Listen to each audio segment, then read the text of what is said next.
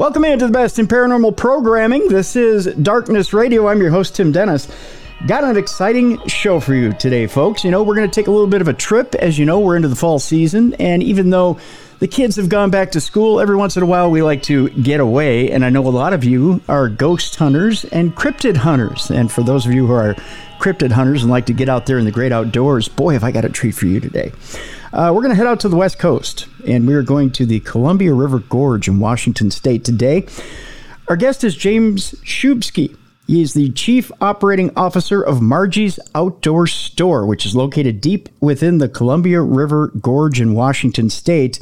And boy, has he got some things for you today. We're not just talking ordinary Bigfoot stories or ordinary UFO stories. Oh, no, no, no, no. No, my friends.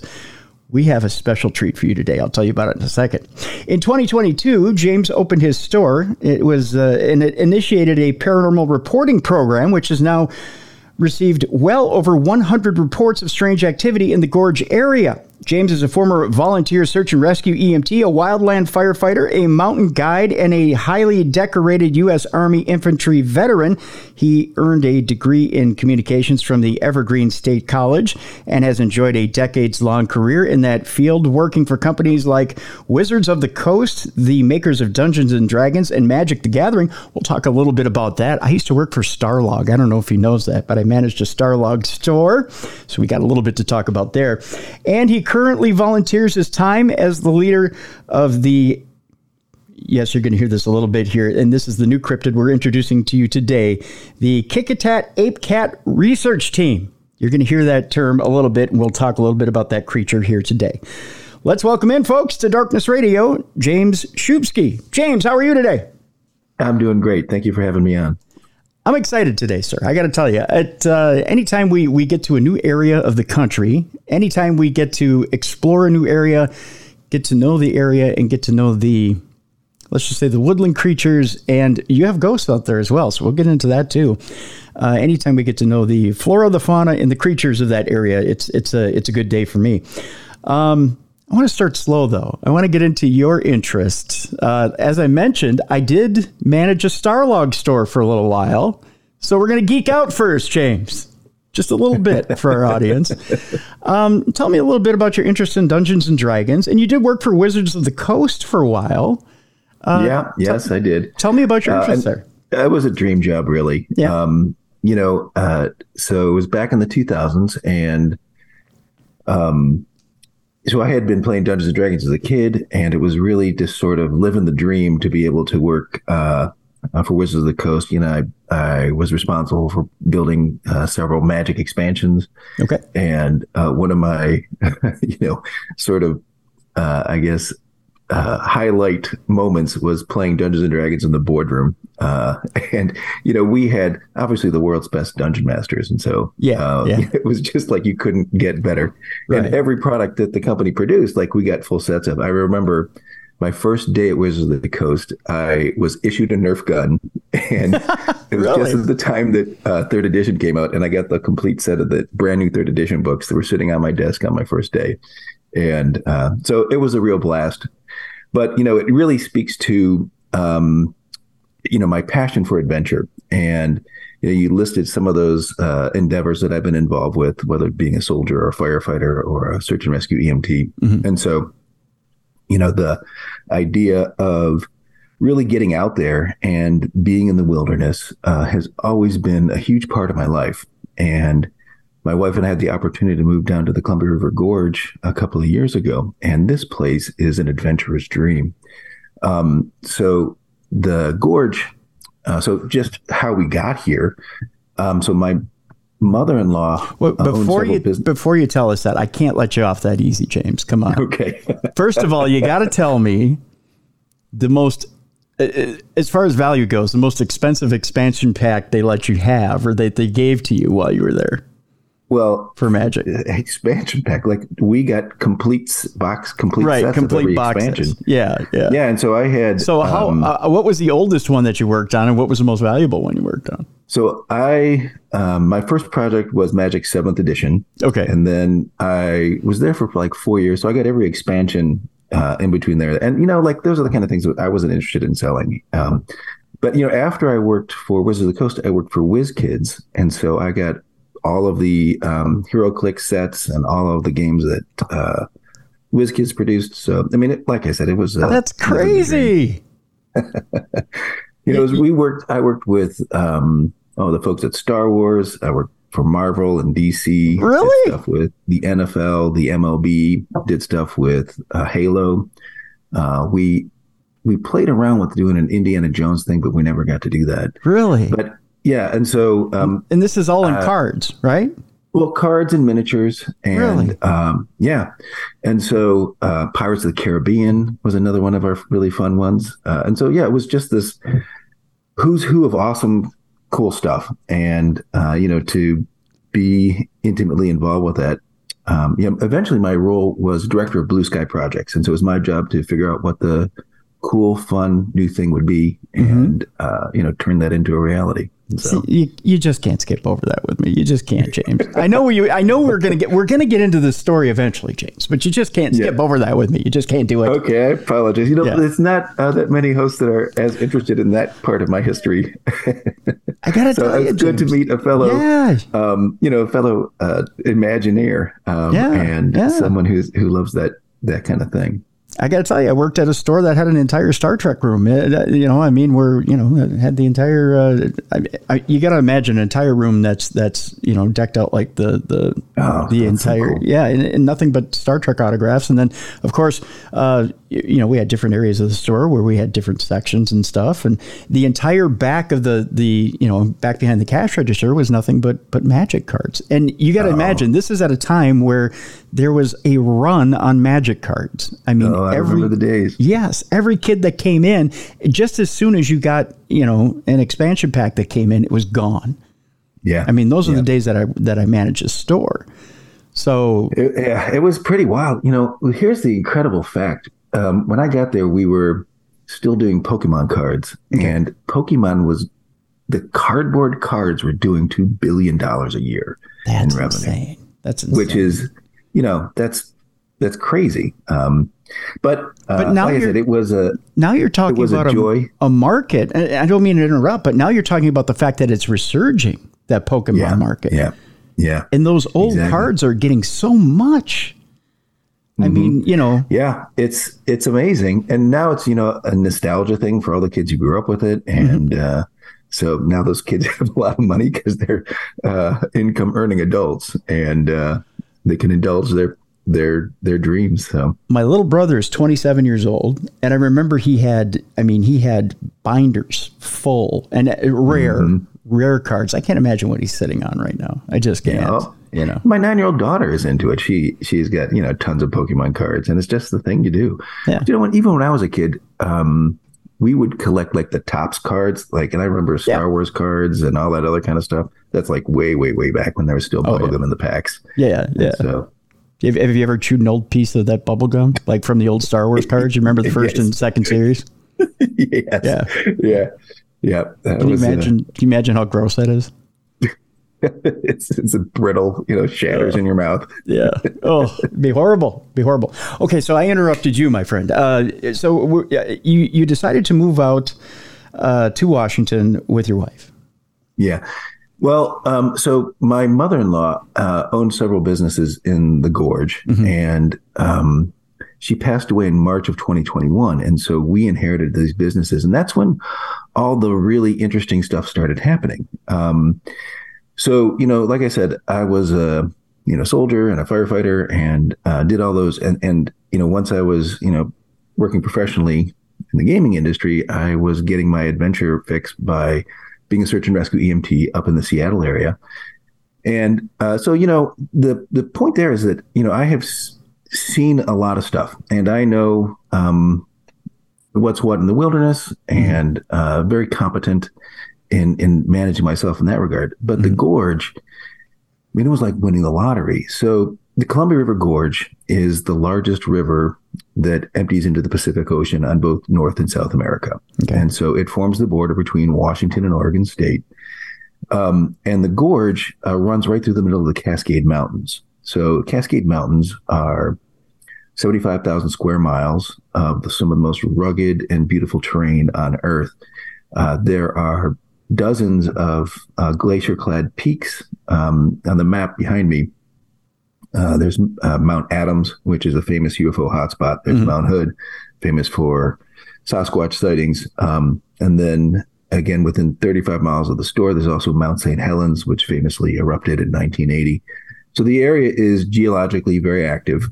But those mountains, so there's a couple things that happen. The river is at sea level, basically. Okay. And it's the only sea level passage through the Cascade Mountains. But then the mountains rise up dramatically from the river. And within less than half a mile, you can go from 30 feet above sea level to, 3,000 or 4,000 feet above sea level. Oh, wow. And so it's this dramatically beautiful place. It's got the highest concentration of waterfalls anywhere in America. And on the Oregon side alone, there are 90 waterfalls. And some of them are over 600 feet tall. There are caves scattered throughout the whole area. The mountains form a rain shadow. So on the western half of the mountains, it is a Pacific Northwest rainforest that sees over 100 inches of rain a year.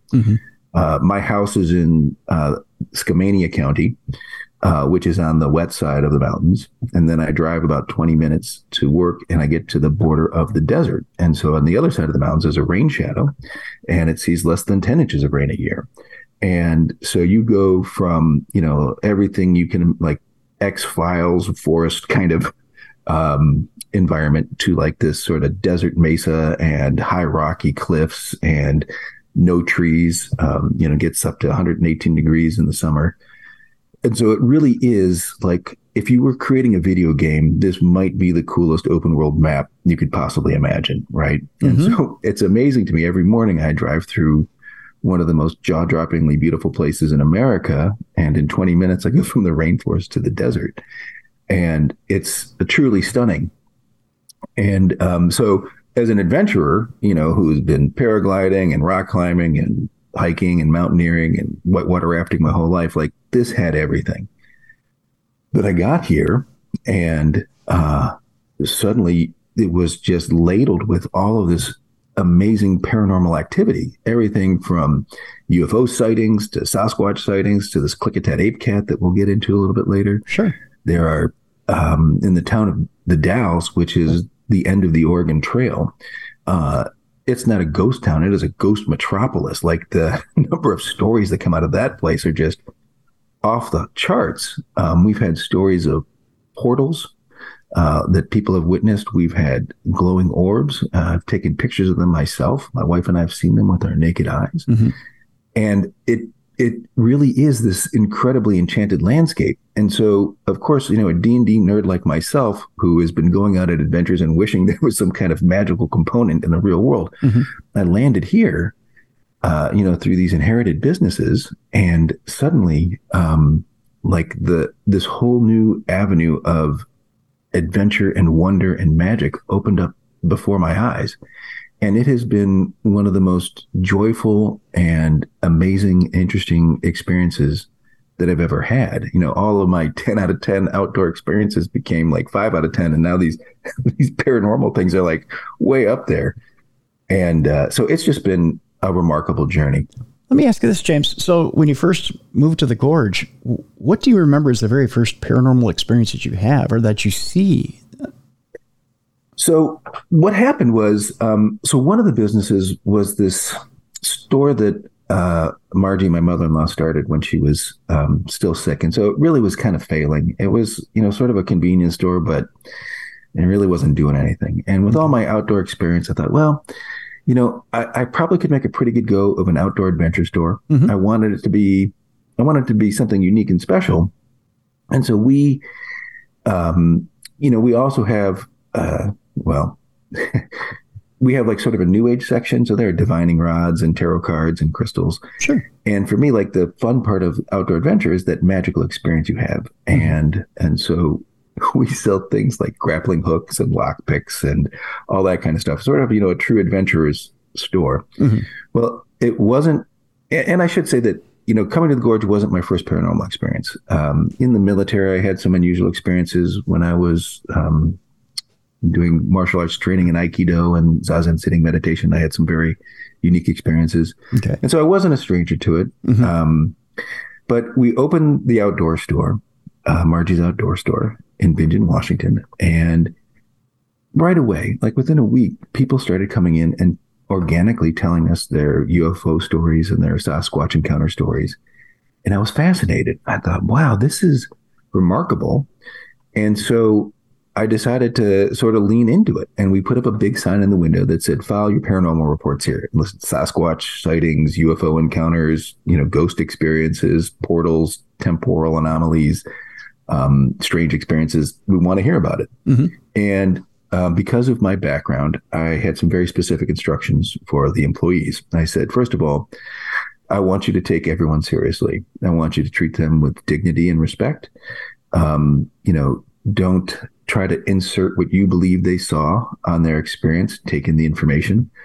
Ask intelligent follow-up questions as though their experience were a real experience. And I thought, maybe we would get a handful of people telling tall tales just to have fun. And I thought there's really no harm in that. But I know from personal experience that when you've had an extraordinary encounter and a really unusual, strange experience, having someone believe you and take you seriously, not question your sanity, can really make all the difference in the world. Sure. And so we wanted to create this safe place where you could file a report, you'd be listened to, and you could feel comfortable. And mm-hmm. so we've gained a reputation for that. And there's an update to your intro. You said that we've had 100 reports. Well, in the past year and 9 months, I guess it is now, we've had over 220 reports. Oh, wow. And so it is off the charts. And sometimes, I'll get, I took a picture and it had a glowing blue orb in it. And, maybe we can get that up on the screen. And so I posted this on several of the local neighborhood, there's about 7 or 8 towns in the gorge. Mm-hmm. Maybe a total of 75,000 people live here. And so I posted this on the local community pages, and I would easily get hundreds of responses to these things because many people had seen them themselves. A lot of folks simply just tag a friend and say, look at the picture. And so many people have had these experiences here. And so the numbers of reports, because I start to get reports through Facebook or whatever at that point, they just start to ratchet up. And so in the last several months, we've had well over 100 reports in the last 3 months. And wow. A lot of those are people who haven't come into the store to file a formal report. And just to be clear, so the way that reports work is we have a form in the store, and people can come in and fill that out by hand. A lot of folks just prefer to give a verbal report, and so then we'll take notes afterwards. Okay. Recently, on our website, margiesoutdoorstore.com, I put up a digital version of the report form, so you can file a report like that. And then again, we get reports from social media frequently, and the gorge is not a huge place, and there's not tons of people here. And so I'm kind of getting well known. And so people will stop me at the post office or in the grocery store, and, we'll have a 30-minute conversation about the experiences they've had. And it's just been a complete delight. I mean, to connect with folks, to hear these unusual stories, the relief that they feel when someone is believing them and taking them seriously. Mm-hmm. Many folks have had these stories within them for years, decades.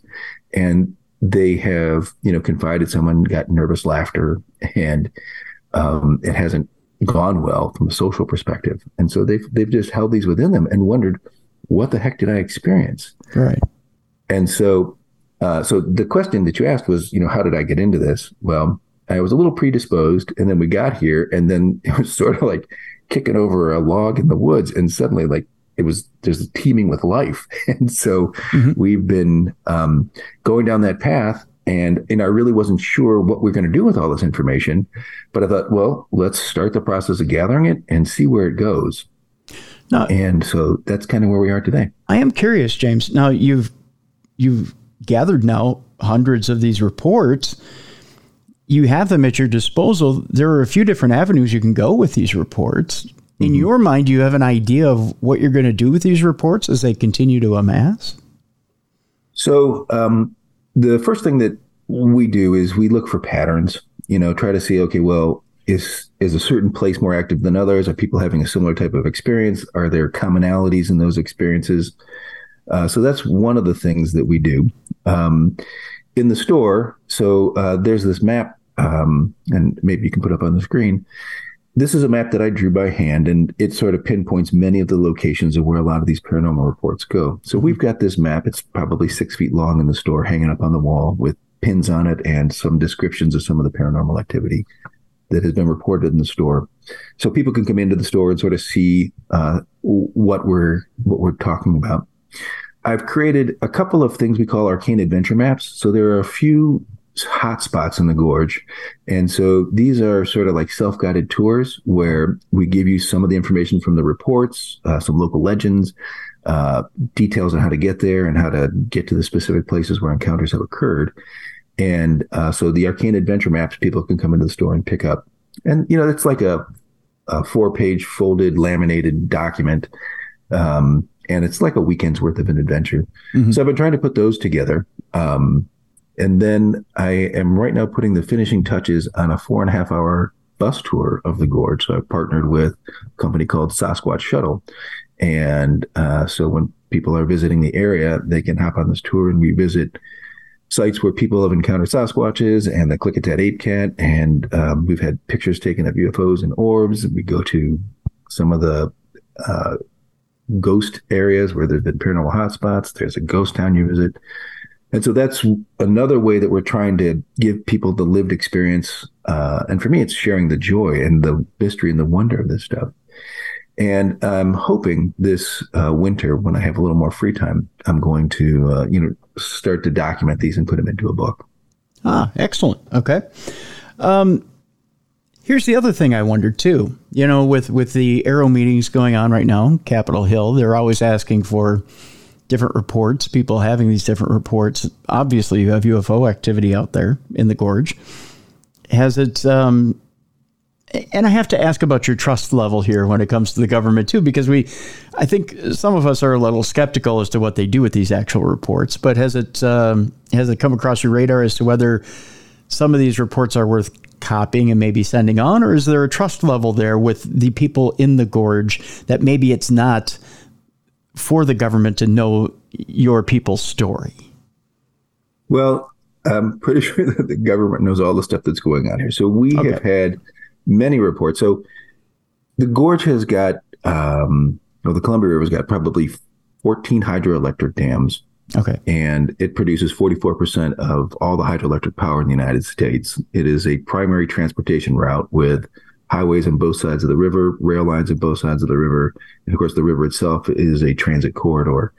And so in terms of strategic importance, the gorge is on everybody's map. Like, it is one of our most important pieces of infrastructure in the West, and in fact, probably all of America's. Really, the hydroelectric dams power pretty much most of the West Coast. And so they provide power to LA. So it is such a critical place. And we've had many reports of advanced military aircraft in the skies. These are things like black choppers that fly through the canyons, making no sound. Mm-hmm. And we've had several reports in the store of people being stopped by men in suits while they're hiking in the forest. They pull up in a black Suburban and say, "You can't be here." And there's even rumors persist that around Mount Adams, which is this incredible UFO hotspot, and we can probably get into some of the details of that a little bit later on. Yes. Yep. That there is actually a base there of some sort where dignitaries from around the world visit with extraterrestrial intelligences. Again, these are rumors, and I can't speak to the veracity of it. I get these reports, and I basically reiterate what I'm being told. But I can tell you that the advanced military aircraft in the area are absolutely real. I have no doubt about that. Mm-hmm. And there are many bases in the area, and not even regular old military aircraft. We see them all the time. Yeah. And but the notion of these bases, that's one of those things that when you first hear it, you're like, yeah, right. There's a base under the mountain, and there's aliens there, and either the stories vary whether it's United Nations or NATO or whoever are flying dignitaries in there, and they are having meetings with these beings. But there is absolutely 100% historically confirmed that there are highly sensitive top secret government sites. In fact, the Hanford nuclear site, which was a part of the original Manhattan Project, is just 60 miles upriver. And there are some pretty harrowing tales about the things that happened there and the things that may have escaped from there. And so it's very, very, the government presence here is very, very real. And so there's no question in my mind that they know what's going on here. And there's, like I said, anecdotal evidence to suggest that they don't just know what's going on here. They're camped out here and continually monitoring it. We've had areas in the Gifford-Pinchot National Forest, which is just up the street from my store, where areas have been cordoned off by the government. And just yesterday, I got a report from someone saying, yeah, they were going up there doing prospecting for gems and gold and things like that. And 1 month, they decided to go up there and the whole place was cordoned off. Government signs saying you can't be up here. There's cameras all over the place. They even tried to sneak around through a river, and there were cameras there saying, nope, you can't come through. They talked to the county. The county had, sort of wishy-washy runaround kind of answers about why no one was allowed in the area. And that kind of stuff is fairly common. And so the evidence of government presence is ubiquitous. It's not even like a question for the residents here. Interesting indeed. I want to dive into that when we come back on the other side of the break. Also, I want to talk a little bit more about Bigfoot and the presence of Bigfoot. Of course, if the government is around and not just maybe having contact with alien presences, of course, they have to be somewhat studying Bigfoot, you would think, too, or maybe even trying to get into what Bigfoot is and what Bigfoot is doing around. Then I want to talk to you, James, about something that our good friend Ronnie LeBlanc from Expedition Bigfoot talked to us about last year, and that is the connection between Bigfoot and UFO, which seems to go hand in hand, and whether you see that connection as well in the gorge. With that, let's take our break.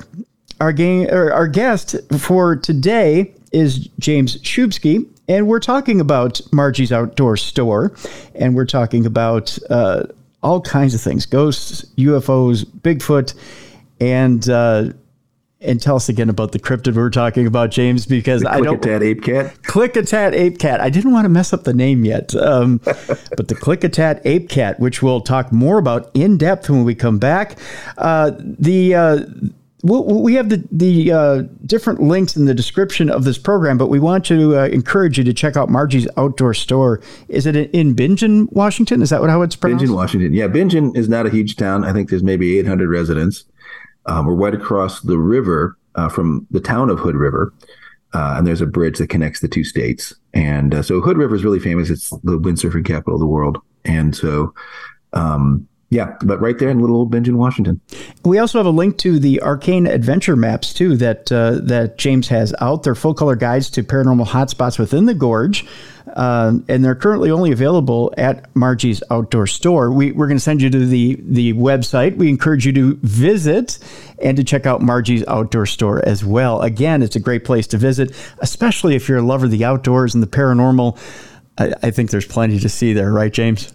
Yes, indeed. Yes, indeed. So when we come back, more with James Szubski, we're going to talk about everything that's going on there. We're going to dive right away into the alien connection and the government connection, because there's a lot going on there. We're going to talk about Mount Hood, Mount Adams, and what exactly is cooking there. You're listening to the best in paranormal programming. This is Darkness Radio.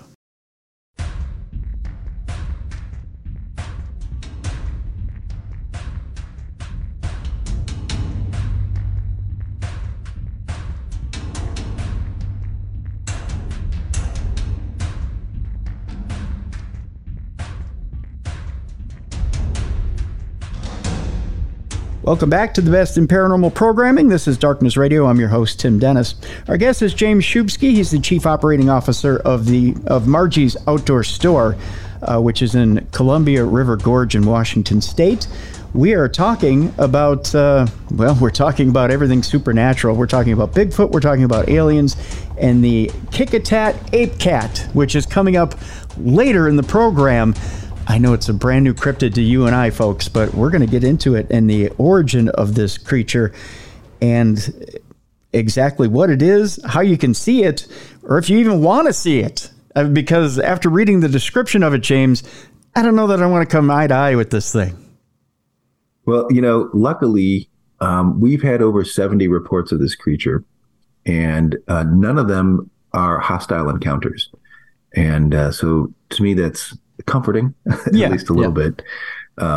But yeah, it's a very interesting thing, and it surprised me when it came up. And so, but I'm happy to dive into that now, or happy to cover some of your Sasquatch questions. Let's first. I want to continue the alien thread we were talking about before we went to break. Now, you had mentioned that I believe it's Mount Adams, correct? Where the base is located. I want to start on a little bit different thread here. When we were talking about the Arrow meetings, or we hinted at it earlier, there seems to be a distinction here that we've been talking about on the program over the last few weeks. That is, we have the new distinction of UAP, unidentified aerial phenomena, and UFO. And they seem to jumble between the two. UAP seems to mean, and this being a military man yourself, it seems to mean more man-made, unidentified aerial phenomena, whereas UFO tends to mean alien. I think we toggle between the two, at least in government speak. They seem to be throwing that out there. So if you see something on a video and you hear UAP, it could mean that it's something made by us or maybe even another country.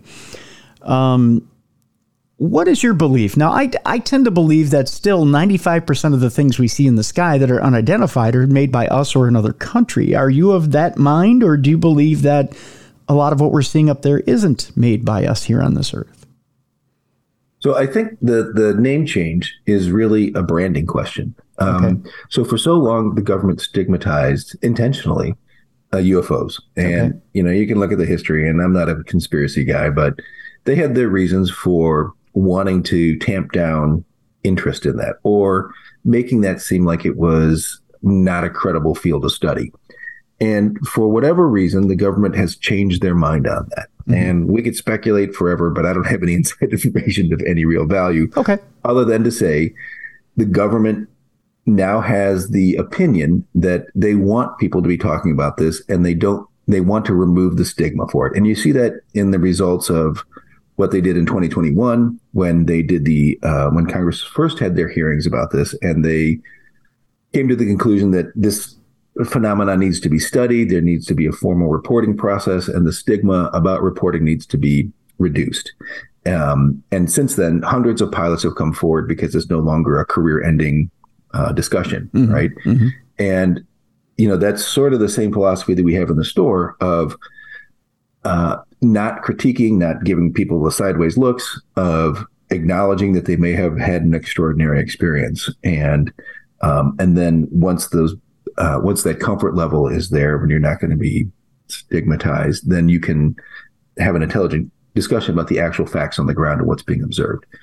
So I think that that's why the government is changing the name. They want, like, if you say I saw a UFO, you're written off as a nut job. If you say I saw a UAP, you're now using the official terminology, which is acceptable as a scientific study. And for that reason, I think the second part of your question was, are they aliens from another planet, or are they man-made objects, or something like that? So based on all the things that I've heard in the store and my personal research, I have a sense that these things are more extra-dimensional than from outer space. And when you listen to the testimony of the whistleblower, he specifically does not call them aliens. He says non-human biologics. Right. And when you look at all of the phenomenon related to Sasquatch and UFOs, and even this Klickitat ape cat, and the orbs that people are seeing, and the craft that people are seeing, and they're seeming to defy the laws of physics as we currently understand them.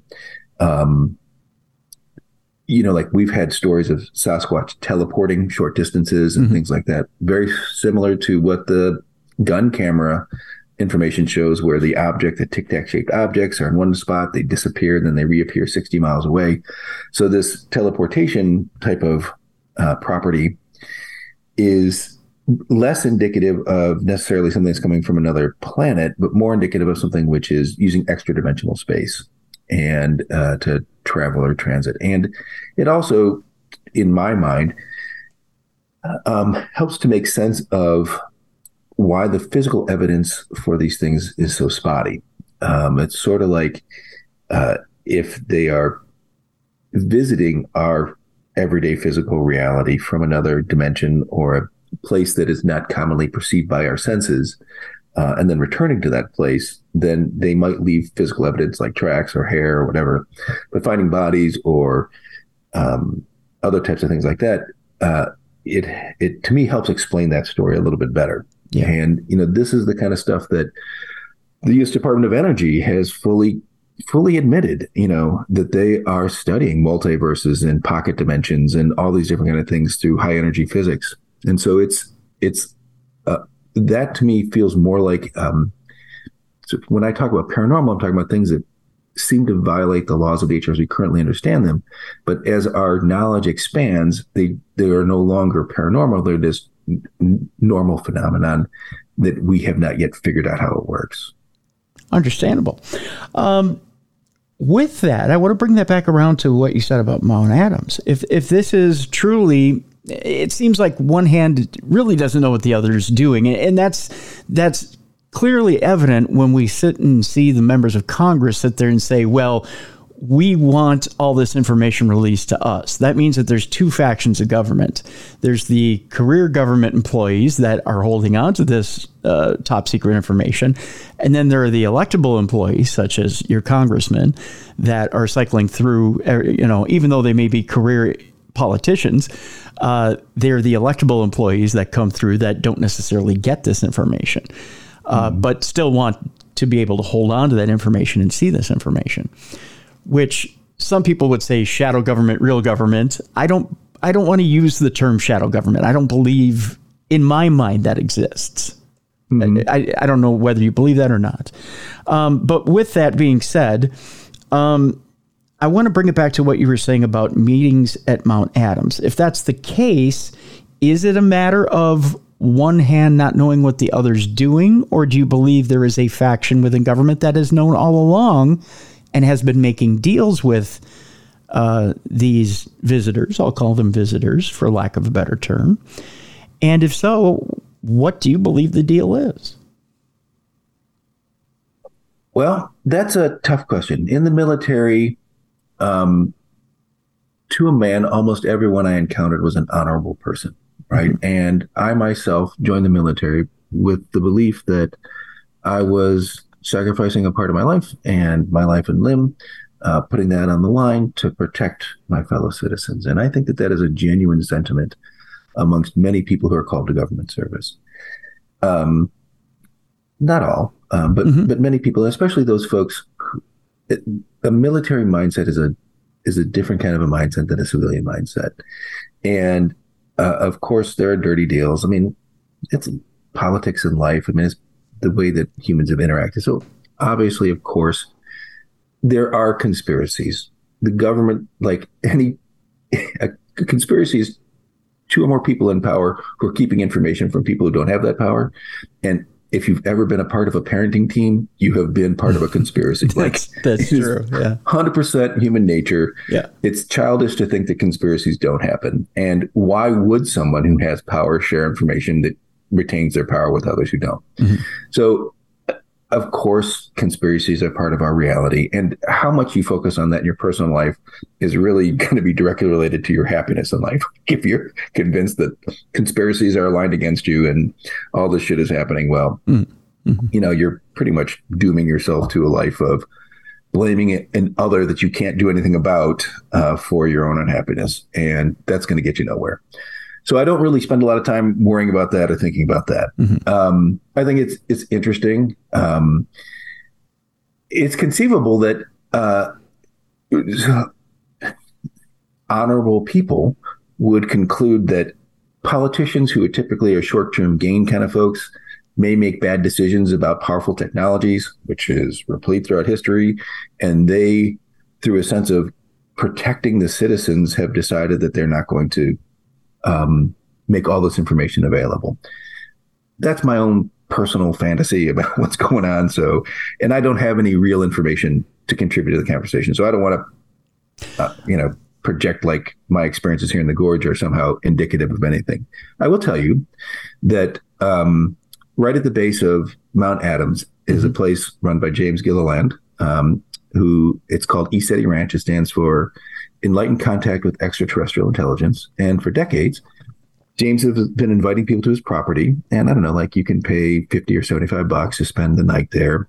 And people watch UFOs or UAPs fly around Mount Adams all night. If you go to eseti.org, you can look at videos and you see these lights clearly flying around through the sky. Obviously, at this day and age, you can fake anything, but I'm certain, based on the reports I've heard from people who've been there, that they're experiencing something real. Like there are people witnessing with their own eyes. It's not a camera phenomenon. It's not a Photoshop phenomenon. And I've seen orbs myself driving around on the gorge. So I know that these things have a reality to them. And James claims to be in contact with several races of extraterrestrial intelligences. And some of them are, wildly superior to our intelligence and everything else. And I don't know a ton of details on his entire pantheon of beings that he interacts with, but he is certainly very earnest, and I have no reason to disbelieve him as to what he says. People come from all over the world to visit ESETI. Skeptics come, they come as skeptics and they leave believers. And just the other day, I got a report of a woman who went out there, had a really wonderful time. She even saw through night vision goggles a hangar door open on the mountain and vehicles flying in and out of it. We've had reports of people have seen this portal with their naked eyes, like residents who live here in the gorge, sitting on their back porch, looking at Mount Adams with binoculars, will see a physical door open and things fly in and out of it. We've even had one gentleman came into the store and he said, I want to tell you about a portal I saw near Mount Adams. And I kind of jumped the gun. I said, oh, you mean like the hangar door that opens? He's like, no, this was a floating next to the mountain. And it was the sky in this hole looked different than the sky surrounding this hole. And he thought it might be something wrong with his eyes. He tried to adjust his eyes in a couple of different ways. He traveled a couple of miles to a different direction, and the phenomenon remained there, present in the sky. And again, and so here's this individual who is distinctly not a part of the government. And he has been inviting people to experience a phenomenon that he's seeing, multiple eyewitnesses, decades of records on this. They're all encountering the same thing. He claims that there are multiple races that he's in touch with. And like I said, after having lived here for a couple of years, I'm really inclined to believe that there is some phenomenon that they are encountering that has a reality that is persistent and consistent throughout time. And so the idea that our government wouldn't know about it is ridiculous to me. Like, of course they would know about it. The very first UFO sighting in the United States that really sort of kicked off the whole flying saucer thing was Kenneth Arnold. He was flying a private plane from Western Washington to Yakima, which is basically right over the Cascade Mountains. And he saw 9 saucer-shaped craft flying at a speed that was impossible for the technology at the time. They were heading from the north, past Mount Rainier, and exactly right towards Mount Adams. Like that was their flight path. And, he was a credible witness. It was June of 1947. It went, got nationally syndicated in the newspapers. People started getting excited about UFOs. Then in July of 1947, the Roswell crash occurred. And ever since then, America hasn't been the same regarding UFOs and UAPs. But really, that's sort of started right here at Mount Adams. And so I guess, you asked, what do I think about the government? And I'm inclined to believe that, of course, our government has the best surveillance of our skies of all time. And Washington State is the #1 state in the country for UFO reports. There's been, I think it's well over 6,000 UFO reports here in Washington State, highest per capita of any state in the country. And so it wouldn't surprise me a single bit if there were some type of base. I mean, according to the whistleblower, we've been encountering these things since the 1940s, that they have recovered crashed vehicles and that there are non-human biologics that they are communicating with. Nothing that I've seen in the gorge refutes any of that. I'm curious here, James, because I come from a military family too. And I understand when you say that there's a different culture, as opposed to, say, a political culture. And believe me, I worked political talk radio for many years before I ever started doing this. And I get that culture too. And they're two different things. There's military culture is very honorable. I could say the exact opposite about a political culture. We'll put it that way. That's a very, very democratic way of putting it. And, the reason why that is because you can mess around with politics and the consequences are not immediate. Yes. When you're a soldier, mistakes mean the death of your friends. Yes. And you get very serious very quickly. And honor is not a punchline. Like, it is a survival tactic. Mm-hmm. And so, like, there's reasons for that. And it's not, and there's serious-minded people who are genuinely interested in protecting the well-being of citizens and fellow soldiers. And so, it's not just a cliche. It's a real thing. No, it is a real thing. And I think what a lot of people don't realize when it comes, we talk about disclosure a lot. And I think people in general think disclosure is never coming because the government wants to hide something. And I think that it's the exact opposite. I think the reason why the government is slow in disclosure in the people who are really trying to protect the citizens of this country, it's not because they're hiding something. It's because they truly are trying to protect the populace from something. And that's probably from themselves. Mm-hmm. I mean, in general, we're a violent people. We really are. Yeah. We're not quick to trust. If history is any guide. Yeah. I think that there's a larger question here. And when I started down this path, I sort of spun out a bunch of different scenarios. Like, what happens to this? What happens to this? Like, you're kind of putting it out there. You're going to be the guy who's talking about paranormal stuff. And what does that mean?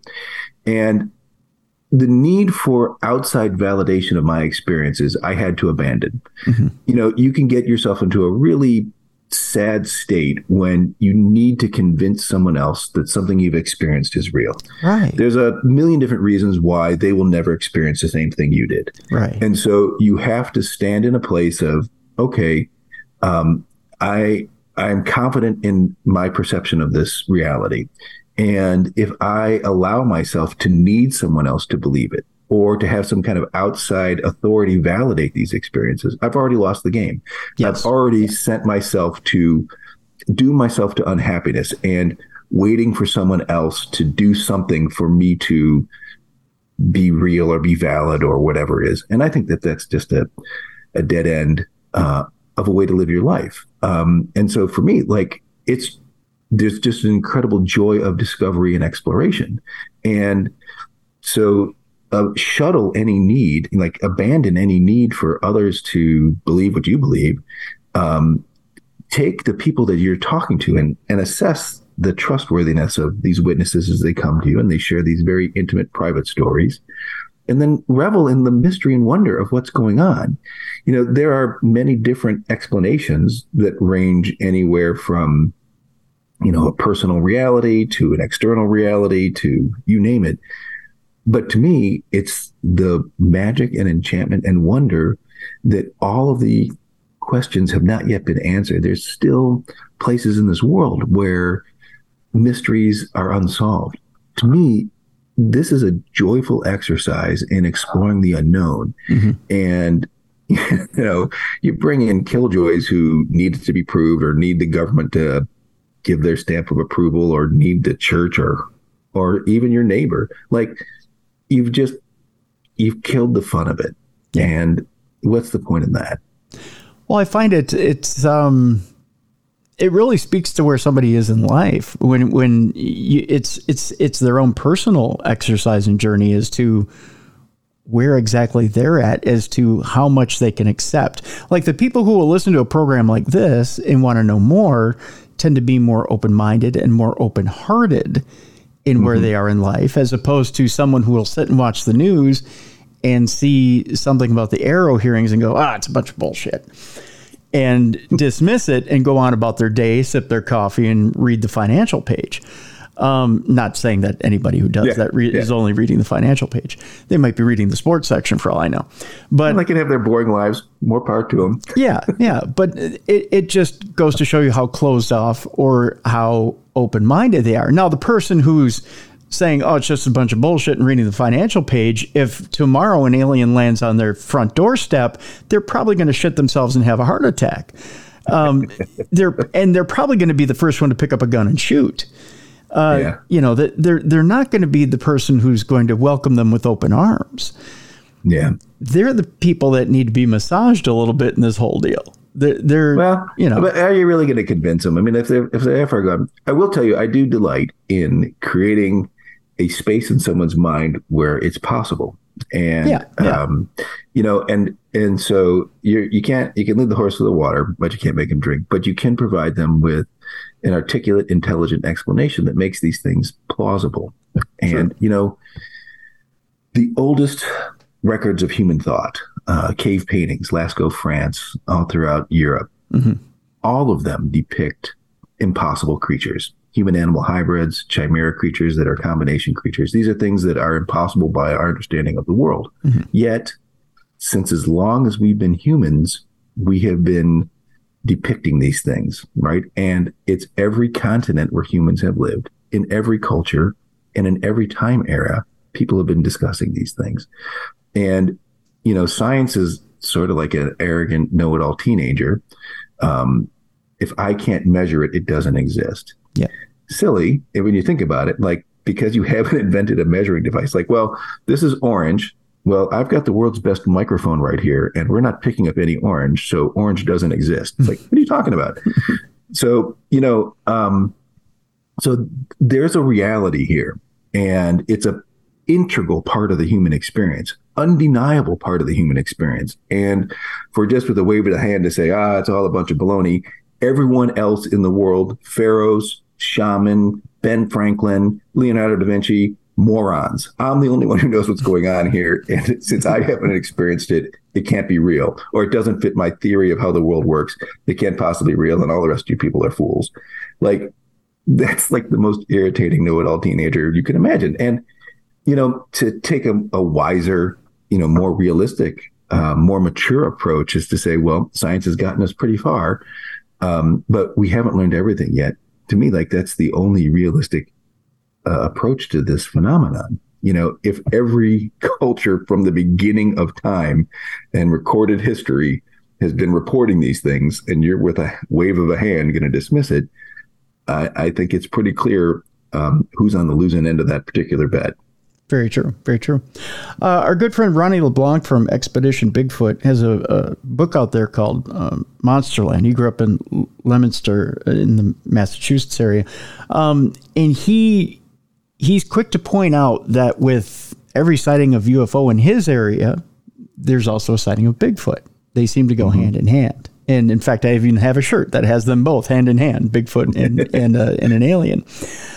Is that true there in the gorge? We have such an overlap of those phenomena. So first of all, Sasquatch stories, the thing that amazed me, initially when we started doing this reporting, is it seemed like everybody who lived here either knew someone who had a Sasquatch experience or a UFO experience, or had one themselves. Insurance salesmen in suits would come into the store and tell me about their experiences. It was kind of off the charts. And so the thing to understand about the gorge is that it was created by truly apocalyptic forces. So just really briefly, about 15 million years ago, well, for 17 million years, the river has been running through here.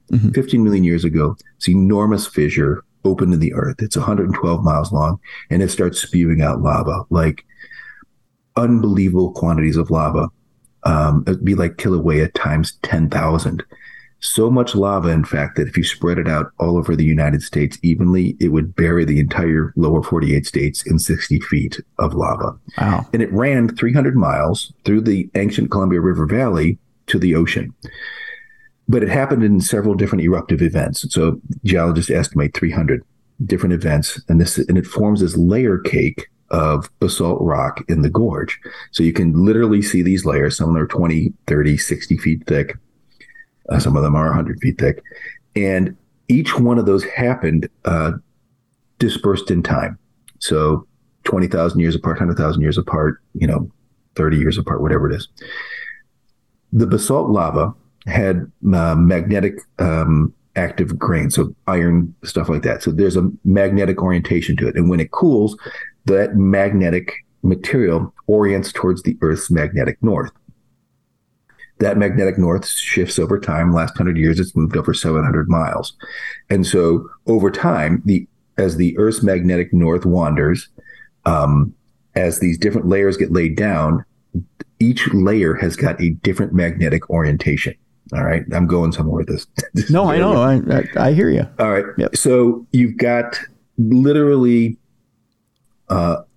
in the gorge, you can easily see 30 or 40 different layers, right? Each one of those layers has got a different magnetic orientation. So this contributes to this extremely complicated, nuanced electromagnetic environment here. Throw on top of that all the hydroelectric power that's going on. You also have this flow of the river, which is this extremely strong energetic current that's been running for millions and millions of years. We've got these volcanoes that are erupting, right? And so like Mount Hood, Mount Adams, Mount St. Helens, those are all, anywhere between 500,000 and just 30,000 years old. Mm-hmm. And they're creating this very strong horizontal energy that's moving up through the earth. Like, and when I say energy, I'm not fooling around. Like, the energy of the river has literally been converted to an energy we use in the form of electricity. So these are real forces here. They're creating eruptions and, giant, magmas moving through the earth. So we've got this really textured, nuanced electromagnetic environment here. And in fact, when you look at government charts, they write in bright pink letters, warning your compass readings will be dramatically off in this area. So already we're in this really weird environment, unlike any other place on Earth. 15,000 years ago, we had these giant Missoula floods. If you know Graham Hancock or Randall Carlson, they talk about these great Missoula floods that washed across Washington State. We're talking floods that are greater than all of the rivers on Earth combined times 10. And in the gorge, they were more than 1,000 feet deep. And they scoured the landscape and they plucked off all of the soil and all of the topsoil, all of the material. And so it exposed all these magnetic layers to us, right? Mm-hmm. So all that is to say, this is a really unique place. And, there's that old adage originally written in the Emerald tablet that said, as above, so below. It means that things that are happening in the physical world are also happening in the spiritual world or different realms of existence, right? Yep. And so here we had these repeated apocalypses on a biblical scale. When I first started looking at this, I had this intuition that the boundaries between worlds has been worn very, very thin here, right? So if there is any kind of separation between those things, like it is raw here because it's been pounded and pounded and pounded, and it's been scraped and scrubbed. And so you've got this very unique place where energies that are normally dormant or buried have been exposed. So there's a guy named Dr. Michael Persinger. He's written 7 books, 500 peer-reviewed journals. And he talks about how magnetic signals, like he created this thing called the God helmet, and he was able to induce sensed presence. People believe that they experience God. You could turn on and off things like fear and different types of emotions, all by manipulating magnetic signals on the brain. And the reason why that works is that our brains have 5 million magnetite crystals per gram. Magnetite is a mineral that is magnetically sensitive. And so our brains are literally geared to adjust and respond to electromagnetic environments. And he determined that, things like telepathy or, remote viewing and different types of what we would call psi experiences are intimately related with electromagnetic environment coming from the sun. So when there's solar storms and when there's solar quiet, different abilities become more present. Mm-hmm. So here in the gorge, we've got all this going on. And what I believe is happening is that they're not hallucinations that people are happening. If they were hallucinations, you wouldn't capture them on film. You wouldn't see footprints. You wouldn't get hair samples. Right. So what I think is happening is that the human mind, human body apparatus, whatever you want to call it, is sort of calibrated to a range of perception. We all understand that dogs can hear things that we can't, or we know that we can see the visible light spectrum, but we can't see ultraviolet and infrared. I think that we have senses that can be magnetically adjusted, sort of like switching the channel, and you open perceptual pathways that you don't normally have, right? That are not normally available. Mm-hmm. And so in the gorge, because of this really unique electromagnetic environment, it's physically altering our brain's perceptive capabilities, and we're able to see and perceive things. And the same is true for things that are perhaps living in, we could call them dimensions, or another word for dimensions are things that are not normally available to our senses, right? So They're existing. They're just like the whistle the dog hears that you can't hear exists in our world. It's just not available to your senses. And so I think that we are here for all those crazy apocalyptic reasons. People's perceptions are able to shift, sometimes unknowing to them. Or if there are beings in that other realms, they're able to shift and come into our realm. It's really interesting when you think about like a video game. A video game can be a vast world, but it's contained on a tiny chip, like a tiny computer chip. Right. And so what that means is that world is nothing but information and energy funneled through a tool that allows you to perceive it. Mm-hmm. There's no reason to think our world is any different than that. And so things can move back and forth between these worlds, but they don't need to have a giant physical footprint for them to be vast, expansive, to be persistent and consistent over time, that things can live there, that can move between these worlds, leave physical evidence. Like when you play a video game, you leave physical evidence of your presence to the people in the video game. And so I think something like that is happening here. Mm-hmm. And that's why we see these things. And so your question was, and this is the long way to the bank. Okay. Is the UFO and Bigfoot phenomenon related? Mm-hmm. I think very much so. We see a lot of these phenomena occurring along the high tension power lines in the area. We seem to see a lot of these things happening around the mountains in the area. And so they're layered on top of each other, especially through the river canyons. We see that a lot. And so, yeah, I do think that they're definitely related. And exactly how, I don't have the answers to that. Do you personally, in the gorge and in the area around where you live, James, and especially around the store, are you hearing physical evidence of Sasquatch? Are you seeing physical evidence of Sasquatch? Have you had that experience yourself? Yeah. We've had, dozens of hair samples brought into the store. Okay. There's the famous Skookum cast, which happened just a few miles away from my house, actually, which is this enormous cast where a Bigfoot apparently laid down on its side, put its arm on the ground, and reached out and grabbed some apples that some people from the Bigfoot researchers organization, they were doing some filming, and they were setting up hopefully to catch some tracks. And they got this really amazing cast. And they found primate DNA. They found dermal ridges. They found the body cast was 50% larger than a 6-foot tall human. Mm. And so all those things are absolutely present here. I myself, like I said, have captured photographs of glowing orbs. We've had, I was working on my vehicle in my garage a couple of months ago, and I heard some vocalizations, a couple hundred yards away in the woods, and then sticks knocking. Now, it could have been anything. There's no guarantee that that's something, but it's such a ubiquitous experience out here. And so many people have had eyewitness accounts or heard vocalizations or seen, in places where footprints have been found and things like that, that it's absolutely, yes, there is definite physical evidence out here. And I've seen much of it myself. Do you find, even with the 200 plus people that have reported this to you, whether it be UFO experiences, Sasquatch experiences, ghost experiences, do you find it's just a fabric of the land now, or do you find that people are generally shook by it? For a lot of folks, well, maybe we should talk about the Klickitat ape cat, and that'll kind of illustrate some of this stuff. Okay. So the first report that I had heard about this, a gentleman came into the store close to closing time, and his family, Margie knew his family well, and she had helped him out and some other things. So he's kind of a friend of the family. I had never met him before. Mm-hmm. And it took him, even then, 45 minutes to work up the courage to describe his experience. Okay. And eventually he said, well, he was orienteering near Buck Creek, which may be 4 miles from the store.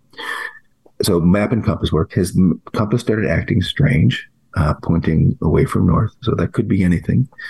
And then he looked up, and across the creek, he saw this enormous Black Panther creature. He said that, so it looked like a cat, cat-like body, long cat-like tail, black fur, and it stood 4 to 5 feet tall at the shoulder. So right away, I've been in the wilderness a lot. Cougars live out here, but our cougars never get more than 24 inches tall, maybe 26 inches tall, but that's it. And so the fact that he's talking about a cat that's 4 to 5 feet tall at the shoulder, well, that's unheard of, right? Okay. Also, cougars are never black. No credible wildlife biologist will concede that there are black cougars. Cougars are typically tan. When they darken in color, they turn to more of a reddish color, but there's no scientifically recognized black cat. So, and in terms of the size, 4 to 5 feet tall, so that's bigger than a tiger. Tiger is the largest living cat in the world. I did some research. There's only one cat in the fossil record that comes anywhere close to that, and it's the American lion, lived during the Ice Age, also known as Panthera atrox. This is a creature that they found many, many skeletons of. It definitely lived in Washington State during the Ice Age. 10,000 years ago is when it's said to have gone extinct. But its estimated weight was between 1,000 and 1,200 pounds. Okay. And so that's the only thing in the fossil record that matches anything like what he's describing to me. He goes on to say, the encounter lasted for quite some time, 4 or 5 minutes. Eventually the creature wandered off into the forest. And he said, but James, the strangest thing was that it had a face that looked like a monkey. And I pressed him on it because that was something I had never heard of before. And he described, sort of a flattened snout, and intelligent ape-like eyes. And he had some other details, which I always kind of keep close to the vest so that if other people tell me about them, I have some dry powder so I know that their stories are matching up. Yeah.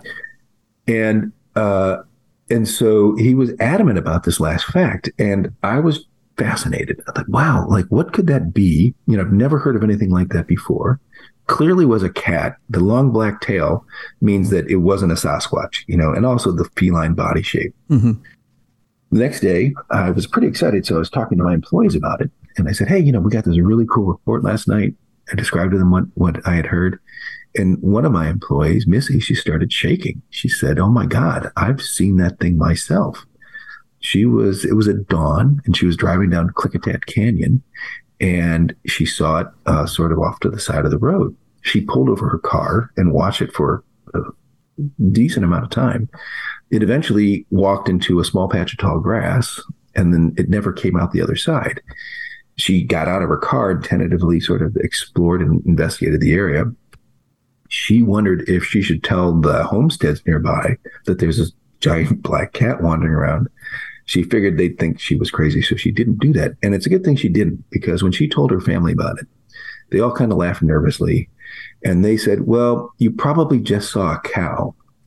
Now, this is a grown woman. A cow. And to suggest that you don't know the difference between a black panther and a cow is ridiculous. It'd be like if you saw a red Ferrari driving the street, you told your friends, hey, I saw a red Ferrari. They said, Ferraris are pretty rare. You probably saw a red minivan. You'd be like, no, I know what I saw, right? Yeah. So based on that, even family ridicule, and you can't blame them. People want to normalize experience. The world is hard enough. You don't need giant black cats wandering around. It's better if you can easily, quickly jump to something to dismiss it and not have to deal with this fact. All right.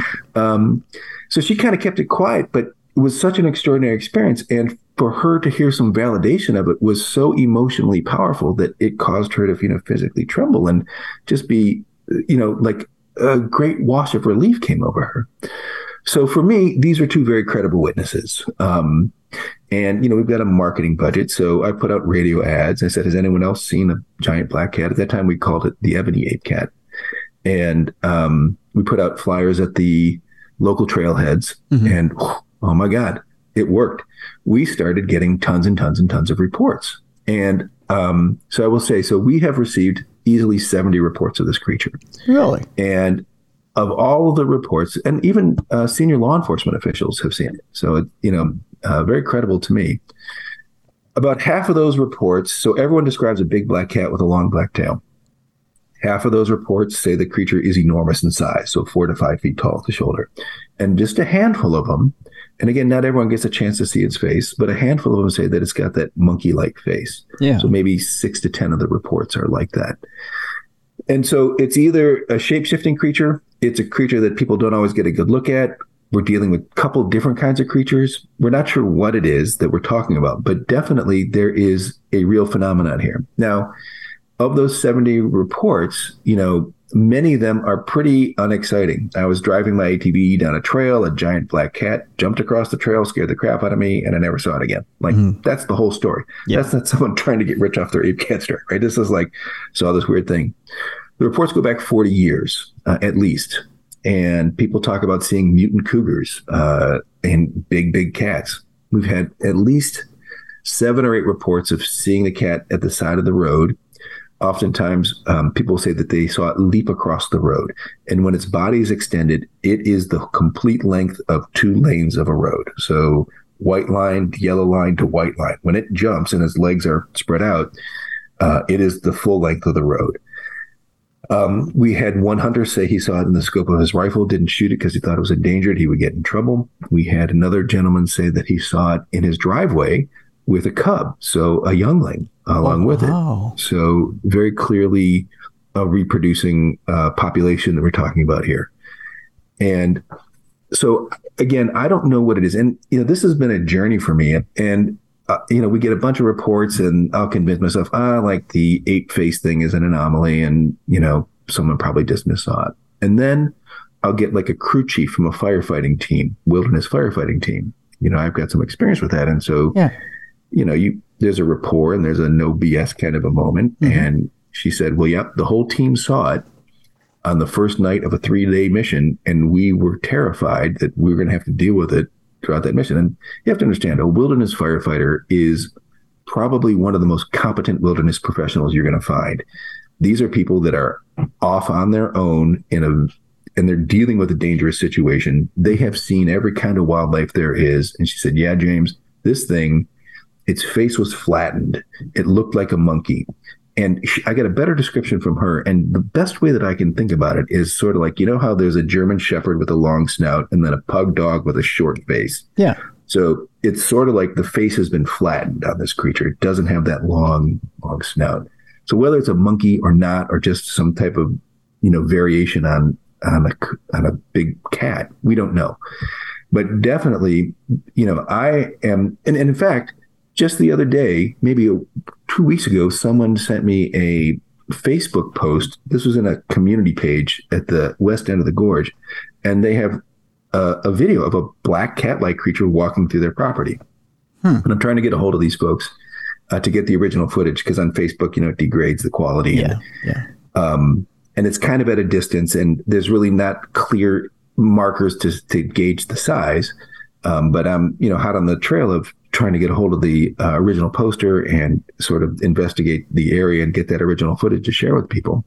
We did get one guy who took some video of it. Don't worry, it's not conclusive. It was at night, and so all you really see are the eyes and hear some vocalizations. But he said his encounter lasted 20 minutes, and when he started to film it, immediately the battery in his cell phone and his headlamp died simultaneously. But he did get 7 seconds of the creature's eyes blinking and moving up and down, and then it growling and making some vocalizations. I am just about to announce a $1,000 reward for authentic video footage of the creature.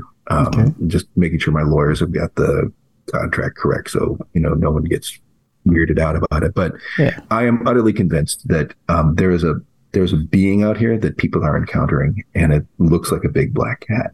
Now, is that common, James, that people run into this creature if they try to video it or try to use some sort of mechanical device around it, that it drains batteries? Well, we do have that one report, and there are many other reports, like when people are having Sasquatch encounters, that they have electronics trouble. And this, again, leads me to that, coming back to this idea that it's the electromagnetic environment, and some type of interaction with that electromagnetic environment is what's at least, part and parcel with these encounters, is some kind of alteration in electromagnetic fields. Again, that's a theory. I don't have any, I'm not a scientist. I don't have any data on that. So, as I look around, we talked about this ESETI ranch, and one lead is that one of the alien or extraterrestrial races that James claims to be in contact with is a race of feline humanoids. Okay. And so that is one potential lead. There is some Native American stories about a creature, a supernatural being called the Meshepeshu. These are a race of what the Native Americans call underwater panthers. When they talk about underwater creatures or things from the sky realm or things from the earth realm, they're talking about a being that has a foot in the spirit world and in the physical world. So Meshepeshu are these panther protectors. Their role is that of a protector. And they, one description that I read is that they look like a black panther with the face of a man. So very fascinating. About 20 minutes east of the store, there is this set of petroglyphs, probably 40 petroglyphs that you can drive right up and look at. And we've got a picture of that. But one of them looks like a cat-like face, and it has wavy water lines underneath its head. And so we have evidence to suggest that we've been experiencing this for hundreds, perhaps thousands of years here in the gorge. But the petroglyphs, no one knows what they mean. There's no person alive who can say what any of those petroglyphs represents or means. And there's some fascinating stories about that. So, as I'm doing this research and I'm trying to okay, well, what are we dealing with here? Is it a mutant cougar? Is it some kind of extraterrestrial thing? Is it some kind of supernatural spirit being that Native Americans have been encountering for centuries? But there is a really interesting theory related to the Hanford nuclear site. So back in the 1940s, everyone knows about the Manhattan Project down in Los Alamos. Los Alamos, you had the physicist designing the bomb. But it was in Washington State, just 60 miles upriver from us, that they had the Hanford nuclear site. And this is where they built the reactors right along the Columbia River. Like literally, they took the water from the Columbia and the hydroelectric power from the Columbia, and that's what they used to forge plutonium. This is an element that does not exist in nature. And for the first time in the world, they were forging plutonium on an industrial scale. Eventually, during the Cold War, they expanded to 9 different nuclear reactors. They produced enough plutonium there to build 60,000 nuclear weapons. Plutonium from Hanford was in the Trinity test, so the first atomic weapon ever detonated in the history of the universe, for all we know, was forged at Hanford. Now, Hanford is a gigantic government site. It was basically the organization eventually became the Department of Energy, but they basically commandeered 600 square miles with 90 miles of Columbia River coast. They took the people and the Indians who were living there and moved them elsewhere, and they built the most incredible site possible to forge this element that doesn't exist in nature. And from day one, they had an animal testing program there. They were terrified that the Nazis were going to not only create the bomb, but what else were they going to do with atomic power? And in the 40s, we knew that it could induce mutations, but what else could it do? No one knew. The Nazis were highly into creating super soldiers, super animals. In fact, the Nazis are said to have brought back an extinct Ice Age creature called an aurochs, which is a giant hyper-aggressive bull, and they populated a forest in Poland with these things.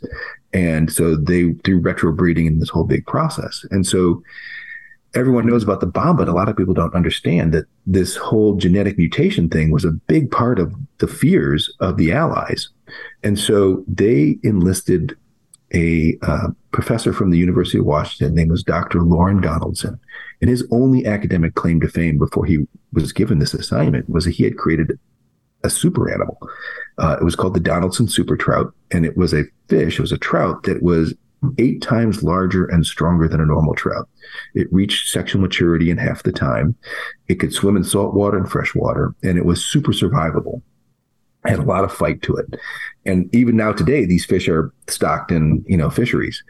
And so he's the guy that they assigned to the Hanford animal testing program from day one. Like it was a part of the plan from the beginning. Well, eventually Donaldson goes on to the South Pacific, and he's a part of like the Bikini Atoll testing and the disastrous Castle Bravo stuff. But he stays in contact with the new guy who's in charge at Hanford, a guy named Bill Baer. Bill Baer was a World War II veteran, decorated soldier, specialized in amphibious warfare. Now, Bill Baer died, I think, in 2014, but he left behind several oral histories of his time at Hanford. He was the guy in charge of the animal testing laboratories during the Cold War. And under his purview, that program expanded it, and they could house 1,000 large animals there at a time. So a lot of the testing they were doing was on farm animals. So what happens if cows get irradiated? What does their milk become irradiated? So they tested, like most of what we know medically about the effects of radiation came from the animal testing at Hanford. Oh, wow. But he tells this story that they had obtained, and it varies, I've seen different reports, between 30 and 50 alligators. And he even holds up this picture of a device that they use to irradiate these alligators. So they're doing these radiation experiments on apex predators out there. And Bill Baer himself, in all three of these oral histories, and it's supported by newspaper articles at the time, one night, 6 of these irradiated experimental apex predators outsmarted the scientists, escaped their pens, and got into the Columbia River. And so you've got these 6, experimental apex predators swimming around out there. So they deploy these Army hunting teams to go hunt these things down. And they hunt for 6 months, and they only ever capture 4 of them. So there are these potentially a breeding pair of experimental irradiated apex predator alligators swimming around out there. And even well into the 80s, Bill Baer is talking about how he'd be getting calls from Fish and Wildlife people asking if he knew anything about alligators in the Columbia. And he would laugh and say no and hang up on them. But, and we've even had reports of people having their kayaks tugged at and stuff like that from things that they don't know what did it. But anyway, so the question becomes like, why are they experimenting on alligators in Washington state? What's the deal there? Right. Well, a lot of people don't know this, but since 1958, a quarter of our nuclear stockpile has been guarded by dolphins. And the reason why is that many of our nuclear sites are on waterways, right? So our sub bases, almost every nuclear reactor has got to have a water source. Mm-hmm. And the Columbia River is no different. It's got, the 90 miles of river coastline. Well, they've realized that the biggest threat was like Soviet scuba divers with night vision goggles swimming in, surveilling, sabotaging, doing whatever. And sonar wasn't an active deterrent because you can't tell the difference between a Soviet diver and a sea lion or a tuna or some other piece of sea life. Okay. But you could train a dolphin to distinguish what a Soviet diver looked like. And what they would do is they put this special harpoon-like dart on their snout. And the dolphins were trained that when they encountered this Soviet diver, they would ram the diver with that barbed harpoon, and it would stick into their flesh. And then a balloon would inflate and it would bring that diver to the surface, and the Navy would scoop them up and then be able to interrogate them and, determine what the hell was going on. And so this is a program that has been active since 1958 and only became public knowledge in the late 80s. And so the U.S. military has been using animals to protect our most sensitive nuclear sites since forever, right? Uh-huh. And so Hanford was our most sensitive of nuclear sites. There were 4 Nike missile batteries on the Hanford site, more than any other site in America. Now, the Nike missile site is a surface-to-air, nuclear-tipped anti-aircraft weapon. And the idea was it would be far better to detonate a nuclear weapon over U.S. populations to take out Soviet bombers than to have those Soviet bombers bomb Hanford. Like, that is the level of, we're not messing around that they were talking about here. Every one of those Nike missile sites was guarded by dogs because, and this is a quote, that a dog is 10 times more effective as a sentinel than a human being. And so for a long time, we've recognized that animals are much better at guarding things than humans are. Mm-hmm. So you can't bring dolphins into the Columbia River because Columbia River is freshwater and dolphins operate in saltwater. So you ask yourself, okay, well, what kind of river animals can we do, right? And so alligators are on that list. If alligators don't work, it turns out that the number one best riverine predator in the world, hands down, no question, is a black jaguar. These creatures can hold their breath for 15 minutes. They can eat underwater. They can swim over a kilometer in the open ocean.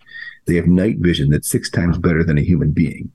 Pound for pound, they are the strongest of the big cats.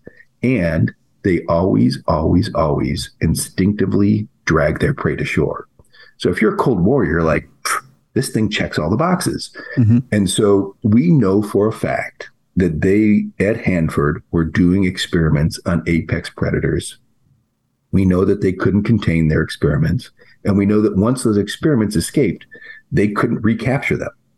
And so if you're a giant big cat who's part of some kind of sentinel program at Hanford and you escape, you're not going to go north, east, or south deeper into the desert. You're going to head west into Klickitat County, where there's, where the beginning of the rainforest is, there's all this available habitat, tons of available food sources.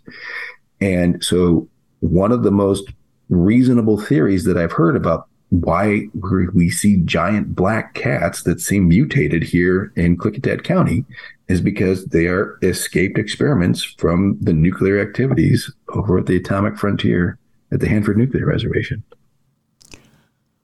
Wow. I only have one word for that, James. Wow. It takes a mad scientist to come up with that. Again, here I am, and I'm just trying, if I'm not going to evoke some kind of paranormal reason, it's not aliens, it's some kind of thing in our real world, what could it possibly be? And that to me is one of the most reasonable, plausible stories about why we're seeing these cats. And, there are black jaguars in North America, but their range is 1,000 miles south of here. Right. So if they're not cougars and they're not jaguars, what the heck are they doing here? Yeah, yeah. But it takes a mad scientist and a strategist to come up with something like that and put it right in your backyard. Yeah. If it's not an alien creature, then that's exactly what it has to be, right? And so the notion that the government has been involved in doing weird shit here for decades and decades, this place is, and who knows what came first, the chicken or the egg? It is the reason why and to this day, there are still government labs out there. Hanford was closed down at the end of the Cold War, and it's right now the biggest cleanup site in America. Mm-hmm. In fact, I've talked to wildlife biologists who were out there doing, surveys and stuff like that. They told me that they had, one guy's job was to track radioactive bunny poop. So what happens is these radioactive bunnies, they sit next to the barrels because they're warm, and then they get irradiated, and then they hop all over the range because it's 600 square miles, right? Yeah. And then wherever they leave droppings, those droppings are radioactive.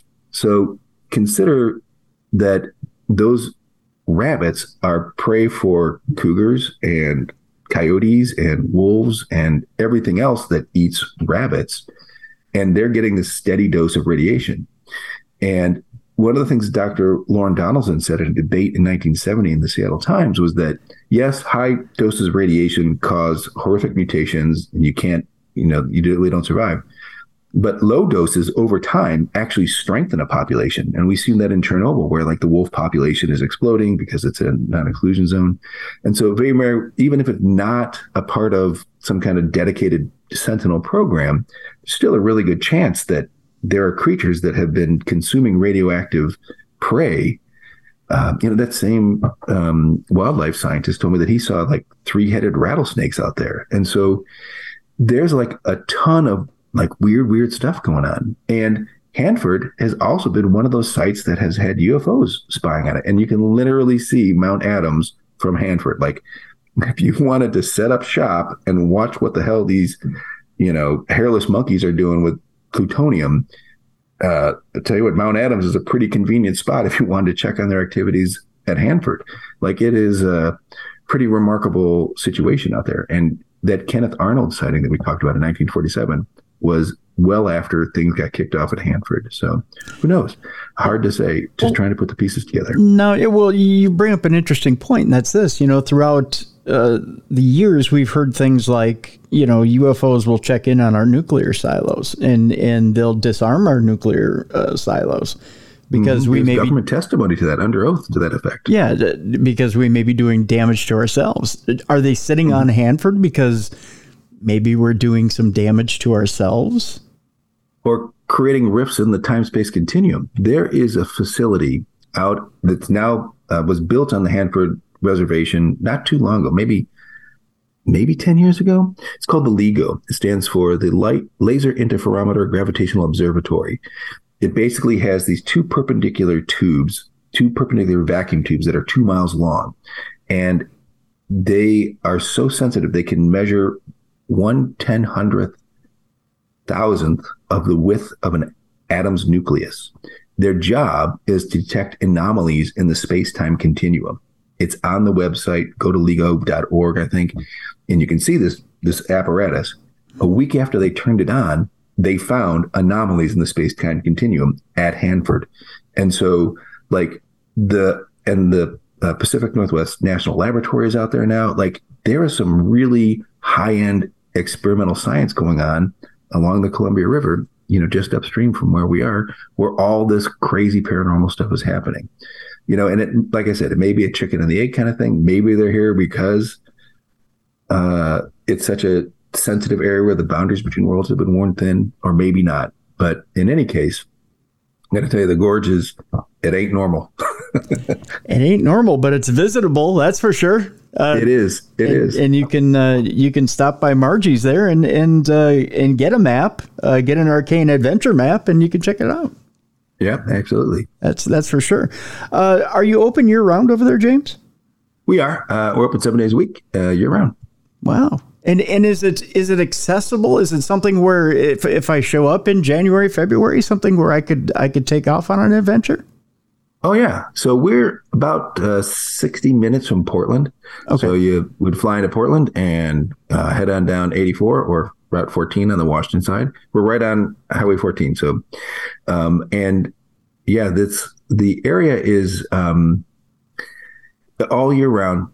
And what's amazing is that, like, some of these adventure areas are like minutes off the road. Like, you don't have to go far because, it's such a crazy condensed area that the gorge area is, that, like, there are places like Horse Thief Butte or Beacon Rock. These are these astonishing geologic features, and you can see like where those floods came through, and you can see those layer cake walls that are sometimes 1,000 feet high. Mm-hmm.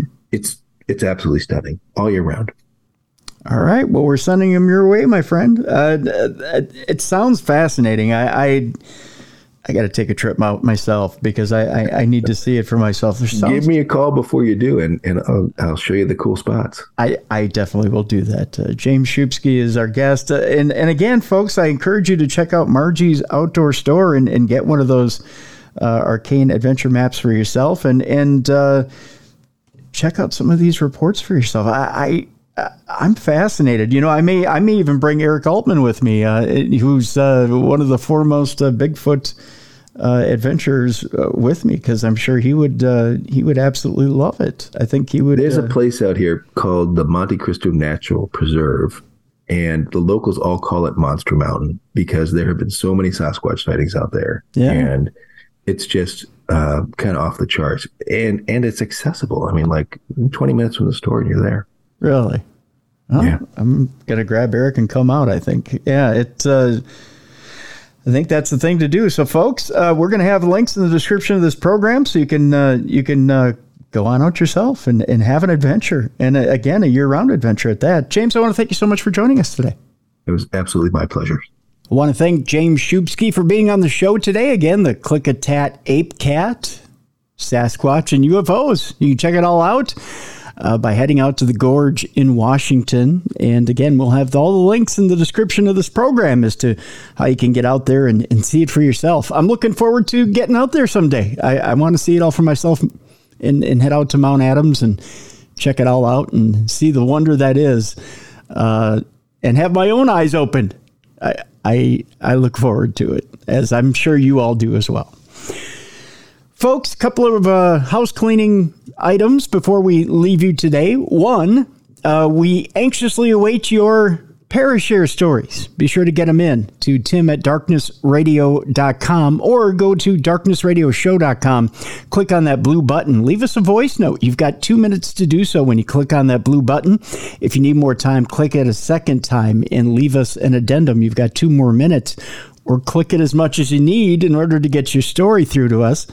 And we look forward to getting either your voice note or your written story, and we'll air it right here on the program on Supernatural News Wednesdays in our Parashare segment. Again, we need your stories. Be sure to send them on, and we will air them right here. Also, we'll have a brand new Cruiser and Bruiser Darkness Radio shirt for you here in the next couple of weeks. Waiting for Cruiser to get back from vacation. He's in New Orleans this week, of course, celebrating his baby girl Samantha's 21st birthday. So we are looking forward to having him back. He'll have some paranormal tales for us. He'll have his own Parashare for us when he gets back next week. But we will have a brand new Darkness Radio Cruiser and Bruiser t-shirt. How do you like that? That's coming up next week. We'll let you know how to get a hold of that through our store. We'll have some more items in the store as well. Be sure to check out darknessradioshow.com in the store section. We'll have a few little interesting items in the store, put it that way, that you can order through there, besides the items we already have in the store. Reminder to take it easy this weekend. Enjoy fall. First weekend of NFL football, huh? That'll be fun. I'll be sure to scream at the screen at Kirk Cousins for you. I know a few of you would like me to do that for you. I'll do that as well. Another note, be kind to yourself, be kind to others this weekend, and look in on one another. Maybe invite a neighbor over who doesn't get a whole lot of attention over for some football this weekend and a few snacks. Create a sense of community around each other this weekend, especially as we get into fall here. 'Tis the season, right? We're coming upon Halloween, and we all like to celebrate Halloween, so why not create that fall festive feel around the community and start getting together with neighbors as it starts to cool down here. We like to get to know our neighbors, especially the kids. Now that Halloween's coming up, it's a good time to get to know our neighbors so we can start establishing a more comfortable feeling, so we can start getting that trick-or-treating vibe in the neighborhood again. I know a lot of neighbors and neighborhoods have stopped doing that over the last decade or two, although it is picking up now in the neighborhoods, isn't it? Especially post-COVID. So why not get familiar with your neighbors again? And now's a good time to do it, especially now that the heat is died down quite a bit and we can start really getting into that fall season. I know we're doing it with our neighbors. We're getting to know the kids next door and the kids across the street and helping out with sports programs. The kids are coming around and asking for donations for sports programs for school and whatnot. So it's a good way to get to know the neighbors and whatnot. So if you can, reach out, get to know your neighbors this weekend a little bit, start up a conversation and bring that community closer.